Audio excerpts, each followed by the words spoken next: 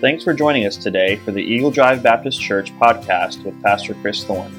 Eagle Drive is a Bible-believing New Testament Baptist church where Jesus is preeminent and the gospel of grace is at center stage. We are devoted to connecting with God, growing together, serving others, and sharing our faith. If you would like to know more about our ministry, visit eagledrivebaptist.com. Now, here's today's message. Ephesians chapter number 3 tonight. We're going to do something a little bit different. Lord willing, we're going to cover 9 verses tonight. I know it's probably one of my records there. But what I'm actually going to do, I'm actually going to walk through these 9 verses, kind of give a brief synopsis of what they are. And at the end of the lesson tonight, I want to go back over them and kind of give the application of it all. Because there's a great application I really want to make that kind of really dives deeper into that. And I really could have taken 2, 3, 4 weeks on these 9 verses, but one thing I didn't want to do is to get very repetitive, as could happen with that. So we're going to try to cover these 9 verses. So let me go ahead and read them, and then we'll kind of walk through them here in just a few minutes. Let's go ahead and start. Verse number 1 of chapter number 3. For this cause I, Paul, the prisoner of Jesus Christ for you Gentiles, if ye have heard of the dispensation of the grace of God, which is given me to youward, how that by revelation he made known unto me the mystery, as I wrote afore in few words, whereby when ye read, ye may understand my knowledge in the mystery of Christ, which in other ages was not made known unto the sons of men, as it is now revealed unto his holy apostles and prophets by the Spirit. Then the Gentiles should be fellow heirs, and of the same body, and partakers of his promise in Christ by the gospel, whereof I was made a minister according to the gift of the grace of God given unto me by the effectual working of his power. Unto me, who am less than the least of all saints, is this grace given, that I should preach among the Gentiles the unsearchable riches of Christ, and to make all men see what is the fellowship of the mystery, which from the beginning of the world hath been hid in God, who created all things by Christ Jesus. Let's go ahead and pray. Heavenly Father, we love you, Lord. I pray that you be with us tonight for the next few minutes as we study your word and walk through these verses and really just see the amazing truths that Paul is trying to reveal to this church at Ephesus, the Gentiles, and really the application that we can make for us in the 21st century as Christians today. And Lord, I pray that you'd help us to just focus for the next few minutes, pay attention to your word. And Lord, I'm so thankful for what you've taught me in and through this study and what you've even taught me in the past few days as I've been digging into chapter number 3. Lord, I love you and thank you again for who you are, and I pray that you'd help us all to find our identity in you. In Jesus' name I pray, amen. Excuse me. Let's go ahead and just jump into it. So if you give an outline of this chapter, go ahead and write this down. If you want to give a brief outline of the entire chapter, here's the outline. First of all, a purpose, verse number 1. He's running back there to get it up there for you. A purpose, verse number 1. Verses 2 through 13, a parenthesis, or parentheses, or however you want to say it. And then verses 14 through 21, a prayer. So what Paul is actually doing here in chapter 3, now remember, chapters and verse breakdown is not inspired of God. This was given centuries later after it was written to kind of make more sense of it, for us to be able to understand it a little bit better, and just be able to just make a smoother flow. But when Paul is getting to this portion of the letter, he's starting to pray for them. But before he prays, now I know I've done this before as a preacher, it's kind of like, when preachers say in closing and then 45 minutes later they actually close. So I thought, from now on, I'm just going to start my messages in closing, so then when I finish 45 minutes later, we'll be good. But in a sense, that's kind of what Paul is doing here, because you notice in verse number 1, so he says, for this cause, but he doesn't give the verb for what he's doing. But then we go down to verse number 14, we see the cause, the reason for which he's writing here, where he says, for this cause I bow my knees unto the Lord. So what he's doing here is he's praying. So Paul is giving a purpose here, and then we have the parenthesis, in a sense, verses 2 through 13. It's kind of helping them understand a little bit of what he's talking about. And he's talking about the mysteries of God and mysteries of Christ, which is an amazing study in and through that. And then he finally gets to the prayer in verses 14 through 21. Now I want to quickly go over this. I don't have this up here for you tonight, but I just want to share this quickly. So Ephesians chapter 1, but Ephesians chapter 1 through chapter 3 are all about our identity in Christ. And this is an amazing thing. I can print this off for you guys if you want it. But Ephesians chapter 1 through 3 is all about our identity in Christ. And it's all about really, it's very doctrinal. Now, there's a lot of times where even preachers and even sometimes when we read the scriptures, it's very easy for us to almost skip through chapters 1 through 3 because a lot of our focus a lot of times tends to be chapters 4, 5, and 6. You know, you think of especially chapter 6, you know, putting on the whole armor of God, and a lot of devotion is spent in those passages, but we can't skip over chapters 1 through 3 because they are very important. As I said, very doctrinally important. And again, it's understanding who we are in Christ. Now, if you want to give a comparison, chapter 1 through 3 comparison to chapter 4 through 6, here's a brief synopsis. Chapter 1 through 3 is about our spiritual wealth. Chapter 4 through 6 is about our spiritual walk. Chapter 1 through 3 is about the position of the believer, whereas 4 through 6 is the practice of the believers. 1 through 3 is how God sees us in Christ. And then 4 through 6, the world should see Christ in us. So again, it's making the application of everything that we learn, everything that Paul taught in chapters 1 through 3. Chapter 1 through 3 is privileges of the believer versus responsibilities of the believer. That's why I can't wait to get to chapter 4 through 6. 1 through 3 is about knowing your resources or riches in Christ, and then it's about living by faith in light of our resources. 1 through 3 is about our work of Christ, whereas 4 through 6 is the walk of the Christian. 1 through 3 is about theology, whereas 4 through 6 is more of ethics. 1 through 3 is identity. 4 through 6 is responsibility. 1 through 3 is who you are in Christ. 4 through 6 is whose you are in Christ. And again, I'll print this off and give it to you, and it's a great just understanding of the comparison, the contrast between the two. But let's go ahead and walk through these 9 verses, and then we'll make the application tonight. Starting in verse number 1, as we see here, where Paul says, for this cause, as I just mentioned just a minute ago, so what he's doing here is he's starting off his prayer, for this cause, or for this reason. And he doesn't actually get to the prayer until verse number 14. But in this paragraph of verses 2 through 13, what we see here is Paul is explaining a situation of the mystery of the church. Now, this isn't some mystery where it's just all mysterious and eerie and all that kind of stuff. That's not what mystery means when you study it in God's Word. In the New Testament, we've talked about this in other chapters and books before, but in the New Testament, a mystery is not something eerie or inscrutable, but rather a truth that was hidden by God in time past and now revealed to those who are in His family. So a mystery is this. I think I have these blanks in your notes. A mystery is a sacred secret. A sacred secret that is unknown to unbelievers, but then understood and treasured by the people of God. So what Paul is doing here is he is explaining the mystery of Christ, the mystery of the church that God has revealed to him. Paul was an apostle. There were certain things that God revealed to Paul, not for his sake only, but why did God reveal certain things to Paul? It's a pretty simple answer. Anybody? Why did God reveal certain things to Paul? Yeah, that's a simple answer. So he could teach it to us. So he could teach it to the Gentiles. So he could teach it to the churches that he was establishing and writing to. So again, when God had revealed something, that mystery, that sacred secret, it wasn't so Paul could hey, I know this sacred secret. I know a secret. You guys don't know it. He gave it to him so that he could reveal it to us. And I'm thankful that Paul has chosen to reveal those mysteries, those secrets to us. And we'll talk about this secret here in just a minute. But when Paul is explaining this mystery, the Gentile believers are now united with Jewish believers in one body. We talked about that in chapter 2. Remember, there was that wall of division, right? There was hostility between the Jews and the Gentiles. And this was going on for centuries because the Jews thought they were more superior than the Gentiles. But when Christ came back, He came, when He died on the cross and rose again victoriously, He came to break down that wall of separation. And He came to help people realize that He didn't just die for one, He died for all.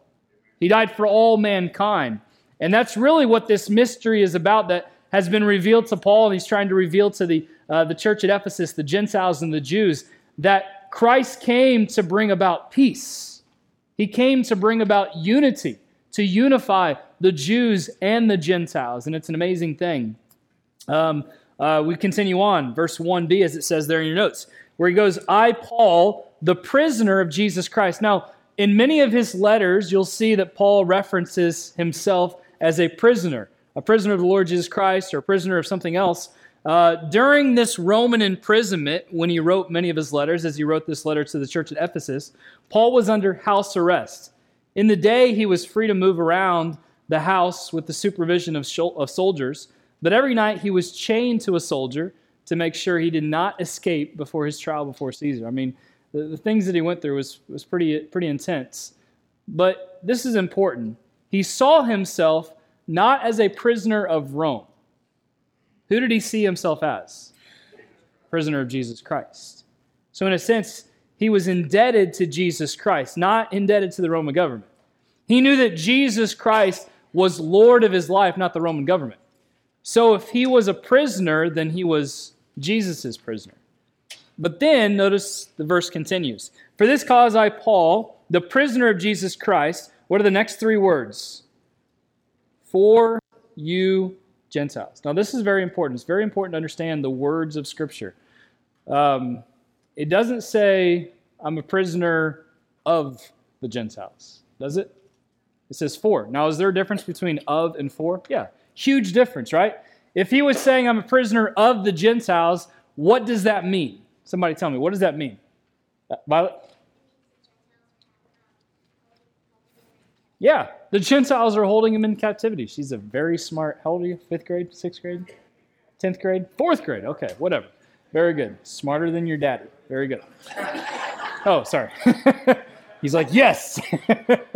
Good job. Yes. So if you're a prisoner of the Gentiles, that means they're holding you into captivity. You're doing things for them. But he doesn't say, I'm a prisoner of the Gentiles. He says, I'm a prisoner for the Gentiles. So what does that mean? Somebody tell me what that means. Marcus? What? He's there for them, yeah? Yeah, he's there in our place for them, yeah. That's basically it. That stinking flies and gnats. Anyway, slowly got sidetracked. The last thing that Paul wanted was people to feel sorry for him because he was in prison. He wanted his readers to realize that it was a benefit for them that he was a prisoner. He went to preach to the Gentiles. He was there for the Gentiles. And it's almost funny when you think about it, because he used to be the one that, before Christ, that he put Gentiles, to death and imprisoned them. But now, as a Jew, he's there on their behalf. Not he's held captive by them, but hey, I'm here for you. Now let's continue on. Verse 2. If ye have heard. Again, Paul was a Jew. He persecuted Gentiles. Yet now he's been called out to the Gentile nations. Continue on. Of the dispensation of the grace of God, which is given me to you word. I'm going to talk a little bit more in depth about this in the application a little bit later. But this word, dispensation, is the Greek word oikonomia. It's basically how you say it.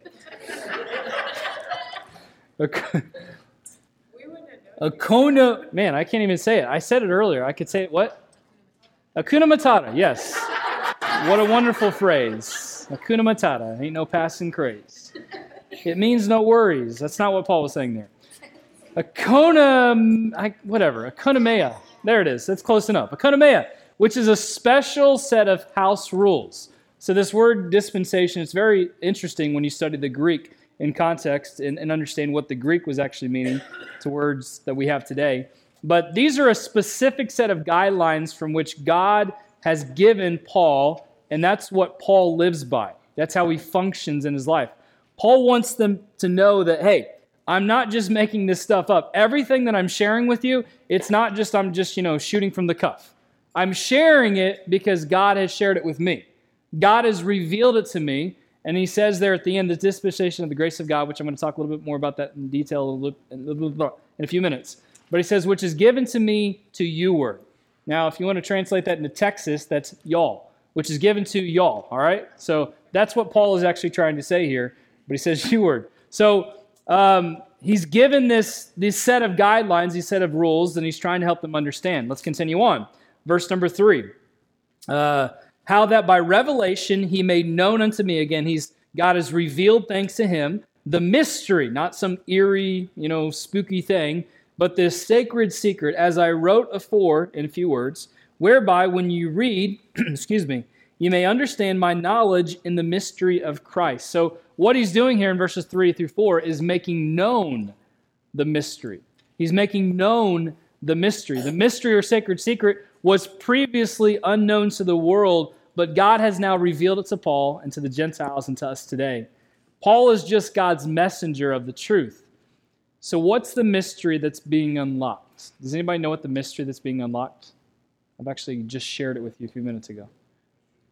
Mystery of the church? Yeah, what, more specifically. What's the mystery that's being unlocked? Carmen? Christ? Yes, more specifically than that. What? Dispensation? Hakuna Matata? No, that's not it. The mystery that he's making known, it goes back to chapter 2. It goes back to that wall of division. So the mystery that is being known is that Christ, which is true, but Christ came to bring peace. Christ came to knock down that wall of division.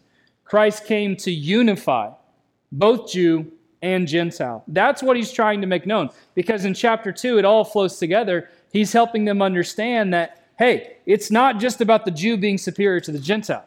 It's not just about the Gentile, being segregated. Christ came and died for everyone, for all mankind. Christ has introduced peace to the entire world through Jesus Christ. And Paul is just a messenger to the Gentiles about this peace. There's no more division, or there should be no more division between the Jew and Gentile.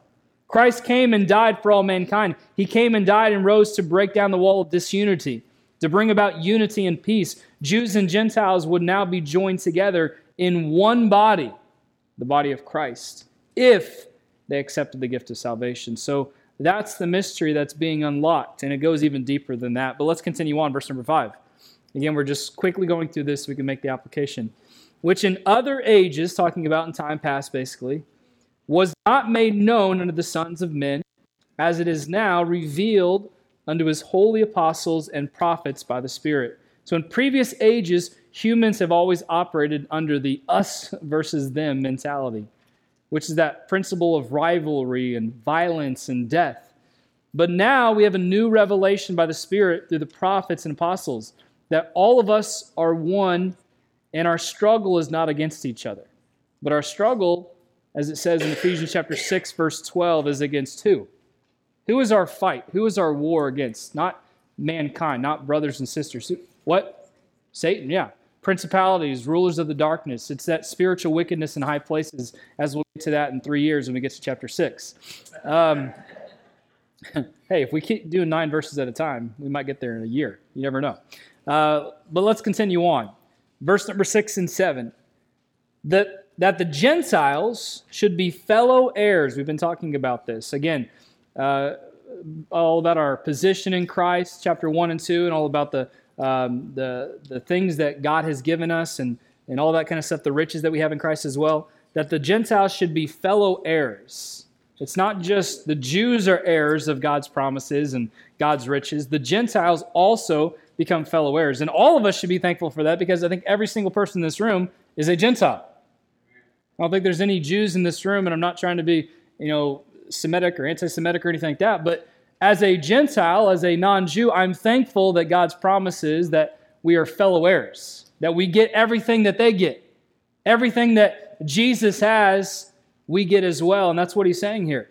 Whereof I was, verse number 6, that the Gentiles should be fellow heirs, and of the same body, and partakers of his promise in Christ by the gospel, whereof I was made a minister, according to the gift of the grace of God, given unto me by the effectual working of his power. So this describes the mystery itself. The believing Jew and the believing Gentile are joined together in one body, the body of Christ, into the church, and no longer separated before God as such. Instead of division and strife and rivalry, we are all one family, fellow heirs of God, recipients of the promises.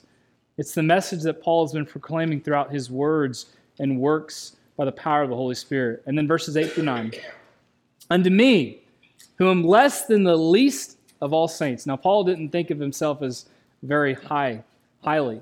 I mean, he's not just, I'm just, the least of all saints. I'm less than the least of all saints. Is this grace given, that I should preach among the Gentiles the unsearchable riches of Christ. Now, this is a great phrase. Should underline that in your Bible, and we'll make reference in just a minute. And to make all men see what is the fellowship of the mystery, which from the beginning of the world hath been hid in God, who created all things by Jesus Christ. So Paul was sent to proclaim these truths to the Gentiles. This fellowship of all people has been God's plan and goal from the very beginning of creation. Not just to have one creed and one race and one group of people that's my chosen people. No, as I said, I think it was even last week, he chose the Jews to be the light, to give the message to the whole world. But what happened is they didn't do that. They segregated themselves. They separated themselves. So when Jesus came, he broke that wall of division and helped us all realize that the message is for everyone. And there's so much packed in these verses. Again, I could spend weeks on it. And there's so many great truths. But to continue on, let's make an application tonight. I want to take a little step further, going back to verse number 1. Now, let me ask a question tonight. How many know what a dispenser is? A dispenser. What is a dispenser? What? Okay, so give me some examples of dispensers. We got a soap dispenser. What are... David? Pez dispenser. You took my answer. Very good. What else? What are some other dispensers that we have? Violet?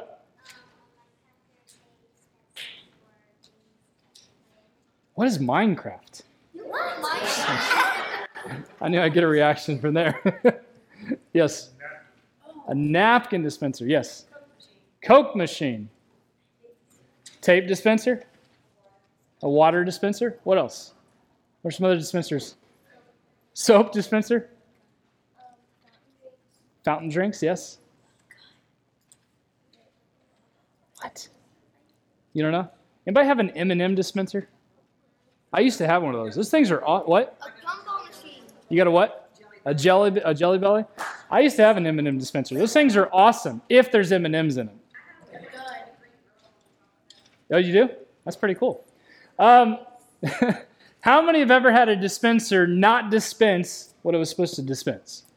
Don't you love that when that happens? Yep. You know, especially when you go to the restroom and you wash your hands and you're like, trying to get that last soap out and nothing comes out. That's just annoying. Or when you go and you're trying to dispense something and it just doesn't come out. Now, I want to make an application of dispensers, and really, this is what Paul is talking about. Now, he's talking about unlocking the mystery of God, the mystery of Christ, and he's making it known to us, but I think he even goes a step further. It's almost easy to miss what Paul is trying to get across here. We've been talking about our identity in Christ, and as a Christian, our identity is tied to Jesus and not the world. What matters is how Jesus views us and not how the world views us. In understanding our identity, we need to understand that our identity is staked in grace and through grace. Grace is God's undeserved favor. It's something that God gives to us that we don't deserve and never could repay. And as His children, we have become recipients of His grace. What does it mean to be a recipient of His grace? What? To receive, yes. So if you're a child of God, if you're a Christian tonight, you have all been a recipient, a receiver of grace. Aren't you thankful for that? I did a series on grace a couple years ago, and down the road eventually I'll do another series because there's so much on grace that I don't even think we could ever really fully comprehend. And that was one of my favorite series that I've done thus far at the church, and it's just the Lord taught me so much in and through that series, but I'm so thankful for the grace that Christ offers us. I'm so thankful that Christ has bestowed His grace upon me. But one thing I mentioned in that series, and I'm sure you'd remember those that were here, is that the grace that Jesus offers us is not just meant to be stored up, is it? It's also meant to be passed out, to be released. We're not to be swamps. A swamp is something that collects the water and nothing goes out. We're supposed to be, in a sense, a river that's flowing. So when the grace of God comes into our lives, what are we supposed to do with the grace that He's given us? We're supposed to pass it out. We're supposed to let it flow, in a sense. And I think I even preached a message earlier this year, girls, stop, about being conduits. Conduits, which is something that flows in and flows out. That's what we're supposed to be doing. Paul understood where he came from. and what God brought him out of. That's something we need to understand too. Where you came from and what God brought you out of. All of us in here have a testimony. And it's very easy to think, well, that person's testimony is greater than mine. But it doesn't really matter about your past. It matters if Christ saved you from your past. That's the most important thing. Because as we've said in this series, you're not tied down to your past. Now, many of us tie us down to our past, but that's who you were before Christ. But who are you now in Christ? That's what this series is all about. Helping us understand that I'm not that person anymore. Aren't you thankful for that? I think all of us should say amen to that. I'm thankful that I am not the person I used to be. I'm now the person that God is telling me I am. And all of us, whether we have a horrible past or not, we've all been recipients of the grace of God. And again, the grace that God has given us is never meant to be stored up. It's meant to be passed out. So quickly, here's the application. Verses 1 through 5. Let me read this again. For this cause, for this reason, for this purpose, I, Paul, the prisoner of Jesus Christ, to you Gentiles, if you have heard of the dispensation of the grace of God, which is given me to you or to y'all, how that by revelation he made known unto me the mystery, as I wrote afore in a few words, whereby when you read, that you may understand the knowledge of the mystery of Christ, which in other ages was not made known unto the sons of men, as it is now revealed unto his holy apostles and prophets by the Spirit. Here's the first point. I am a dispenser of grace. This is what Paul is saying. I am a dispenser of grace. So the grace that God has given me, the grace that he has put to me on my behalf, because when you study out this word dispensation of the grace, what this really means is a steward. Paul is saying that I am a manager of everything that God has given to me. So as a manager, as a steward of the grace that God has given to me, he realized that the most important thing he can do is dispense grace. Dispense, which means pass it out. Do what it was meant to do. So here's a good question for us all. Are we dispensing God's grace? Are we truly being a dispenser of God's grace? You know, if you go to that soap machine, that soap dispenser, you expect soap to come out of it. Or if you pull a prank on something, someone else or something else will come out of it. But whatever you go to for that dispenser, you expect that to come out. You know, I love studying Paul's life. Now, I want you to pay attention with me because this is very, very important. It's very good. You know, I think so often of Paul and everything that he went through. And it's very easy for us to feel sorry for ourselves. You know, I've talked about that in the past several weeks and on Sunday mornings especially. It's very easy for us to become very self-pitying and man, my life is just so horrible and everything is going wrong. It's very easy for me to be like that. But then I start thinking of people in the Bible, and I especially start thinking of the Apostle Paul. Everything that I'm going through pales in comparison to what he's gone through. And everyone in this room, doesn't matter what you've been through, I'm not trying to make light of it, but it pales in comparison to what Paul went through. Has anybody ever been shipwrecked? Beaten? Imprisoned falsely? I mean, some of those things may have happened to us, but think of all the things that happened to Paul. Now, if even half of these things happened to me, you know what? I probably wouldn't have had the attitude that he had. I'm just being honest. Because I know myself. That when things have happened to me, I didn't always respond with grace. I didn't always respond kindly. I was feeling sorry for myself, or I lashed out at people. But the amazing thing in studying the Apostle Paul is I never see him doing that. Think of where he is. Where is he at when he's writing this letter? In prison. Now, I haven't been in prison to spend the night or anything like that, but he's not just spending the night, you know, for research or anything like that. He's there. He's shackled with a guard. How can you find joy in that? Now, we can give answers, but you think about that. How can you find joy in a situation like that? All he's doing is preaching the gospel. All he's doing is proclaiming the truth of Jesus Christ. Remember, he's in jail. He's writing this. But one thing that keeps coming across to my mind is that Paul is thankful for this. And that blows my mind when I think about this.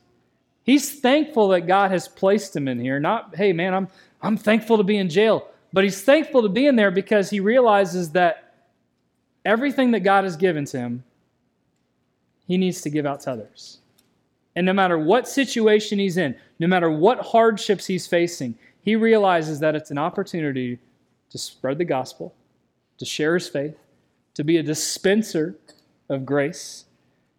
And as the thing says, Paul took his hardships as an opportunity to dispense grace to others.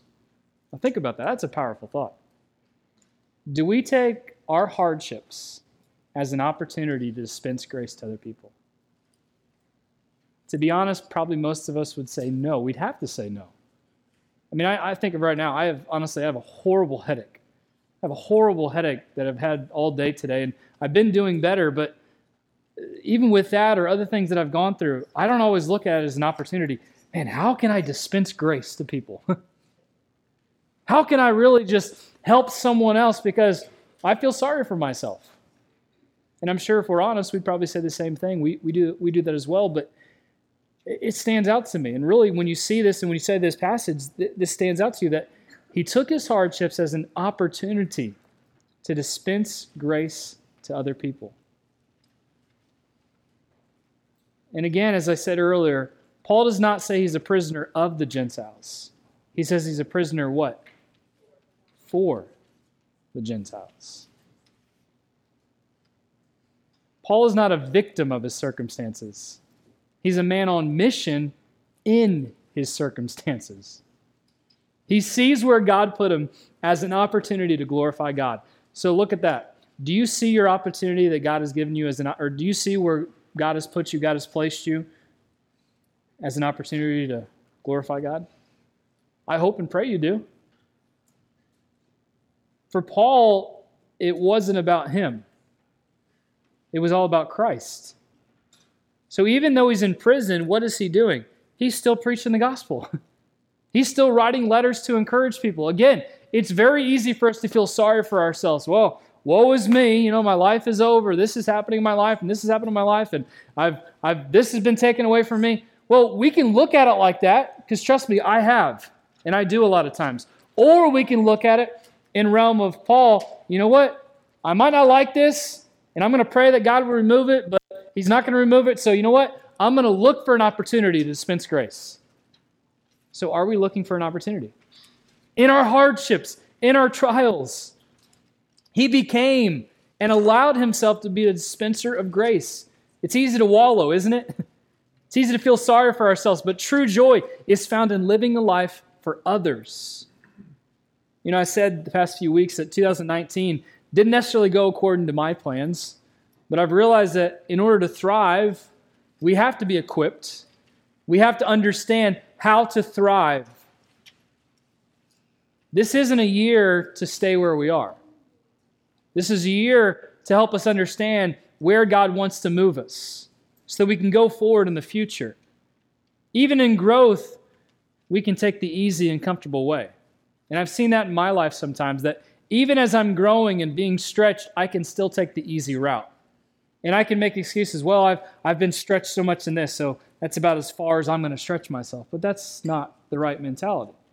That's not the right attitude. I'm not saying we just stretch ourselves until we break, but we need to continue to allow God to work in and through us. I'm very thankful for the D6 stuff and the curriculum and where I believe it's going to go with the children's ministry and the youth ministry and with the adult ministry. And I've seen great growth already as a result in many people's lives and the teachers as I've heard conversation and those that are part of that band group. I've been it's been great to just read it and study it out. But there's also some flaws that I've seen in it. I don't want to talk about the flaws tonight, but there's some flaws that I've seen, and I talked with the staff a little bit about this past couple of days, and I realized that if I don't fix them, or if we don't try to fix them, then we're just going to go backwards. Now, these are things that could easily fix themselves. I don't want to say this in a negative way that, it's just going bad. It's not going bad, but there are some things that could easily turn in a bad direction. And here's the point that I'm trying to make with this, that it's not just to have a class so we can, we're all together and we're all a big family and let's get comfortable, because it's very easy to get comfortable, isn't it? We're all in the same class together and we're sharing our burdens, and that's great. Don't get me wrong. That's part of it. But discipleship is not just, let's all sit in the class. Let's all talk about our problems. That's not true discipleship. You know what true discipleship is? It's taking what you've learned and then go and teach it to someone else. So that's what I'm saying. That's one of the flaws that I could potentially see now. I don't necessarily think that we're on that path, but I could see that because it could be very easy for us to I just want to come and soak it all up and absorb. But what are we doing? What are we sharing? What are we dispensing? When you study God's Word, and I got this from another pastor, I think it was back in January, talking about discipleship and ministry. When Jesus first started out with his disciples, it's a pretty amazing thing. What happened was Jesus taught and the disciples watched. And then Jesus taught and the disciples helped. Then the disciples taught and Jesus helped. And finally the disciples taught and Jesus watched. And really when you look at it, that's how it should be.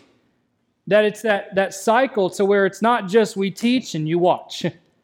We teach and you watch. We teach, you watch. And then we teach, you help. And then you teach, we help. And then you teach and we watch to see what you're doing. Does that make sense?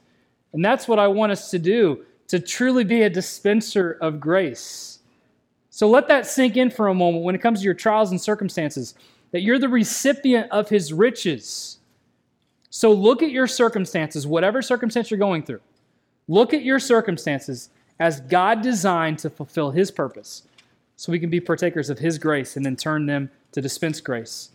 One of my favorite quotes from the Grace series is this: grace extends to others what God has extended to you. I love that. Grace extends to others what God has extended to you. So think about it. What has God extended to you? Grace. And think really in your life, forgiveness, and we can talk about everything that we talked about in chapter 1 and chapter 2. What has God extended to you? So what are you extending to others? So again, this series is not just, man, that's a great series. I love it. I love studying God's Word. What are you doing with that? And we're going to look more deeper into that aspect of it next year as we truly try to make an impact in our community, not just here, but globally as well. We can't just take everything that we learned and, man, that's great. We have to take it and teach someone else. That's true discipleship. But again, we're to be a dispenser of His grace. Do we see how all-encompassing and how far-reaching our Christian faith must be? Secondly, quickly, these last 2 points will go very quick. Not only are we supposed to be a dispenser of grace, but we are empowered by grace. We are empowered by grace. Verse 6, that the Gentiles should be fellow heirs and of the same body, and partakers of His promises in Christ by the gospel, whereof I was made a minister according to the gift of the grace of God, given unto me in the effectual working of His power. The mystery not only gives the believing Gentiles a new relationship, it also reveals that there is a new power available to them. The power that we have is the power in Christ, the power through Christ. The word working here is energia. It's where we get our word energy. The word power is dunamis, which is where we get our word dynamite or dynamic. Paul has already told us about his mighty power in Ephesians chapter 1. And the power that he had is the same power that we can have as Christians. So what Paul is saying here is, I am empowered by Christ to preach the gospel. If God has saved you, you have the same power that Paul had. So He has empowered you to be a dispenser of His grace. I don't have to work to maintain God's love for me. I don't have to keep Him happy. This is a grace relationship. The gospel will inevitably compel me to serve. If you don't want to serve Jesus, first and foremost, we need to look at the cross to see what the cross means and realize whether we're saved or not. Because if we don't want to serve Him, maybe it's because we're not truly saved, or we're not looking back to the cross to realize what He's done for us. And realize that the life I have is not my own. And I need to do everything I can to give it back to Him. And I fully understand that as we get older, there's certain things we can do, certain things we can't do. But I'm thankful for those that are older that can pray. And all of us can pray, but I'm thankful for those prayer warriors that I've known in my life. And sometimes you get older in life and your health fails and can't do as much, but you can still pray. And prayer is very powerful. It's more than we think, more than we realize. But we all struggle realizing that God can use us. God isn't looking for your strengths. Did you know that? He's attracted to your weakness. The weaker that you are, the more able God is to be glorified through your weakness. And that's what Paul is saying. For this cause, for this reason, I've been gifted of ministry to serve, to give back to Jesus, because He's given me so much more. I've been gifted by grace, enabled by grace, empowered by grace, and finally, lastly, verses 8 and 9. Unto me, who am less than the least of all the saints, is this grace given that I should preach among the Gentiles the unsearchable riches in Christ, and to make all men see that is the fellowship of the mystery. From the beginning of the world hath been hid in God, who created all things by Jesus Christ. Finally, I am lavished by grace.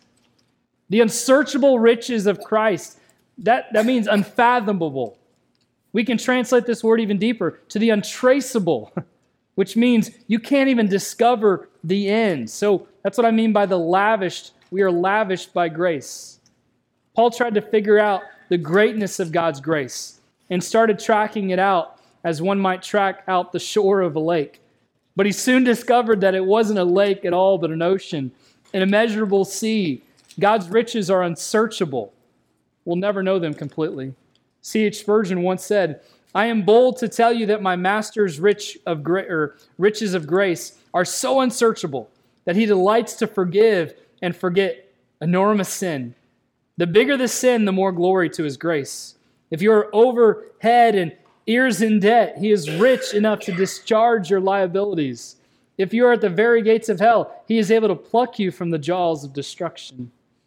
We get the privilege of going and sharing the infinite riches of Christ.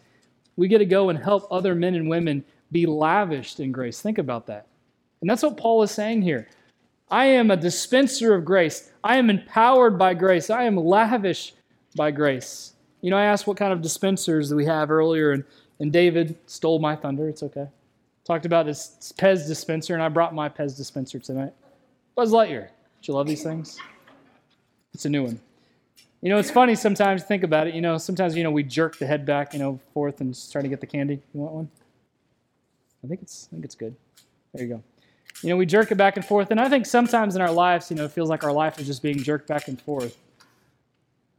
But the point I'm trying to make is, what are we dispensing? We're supposed to be a dispenser of His grace. So imagine the Pez as His grace. Are we dispensing it to other people?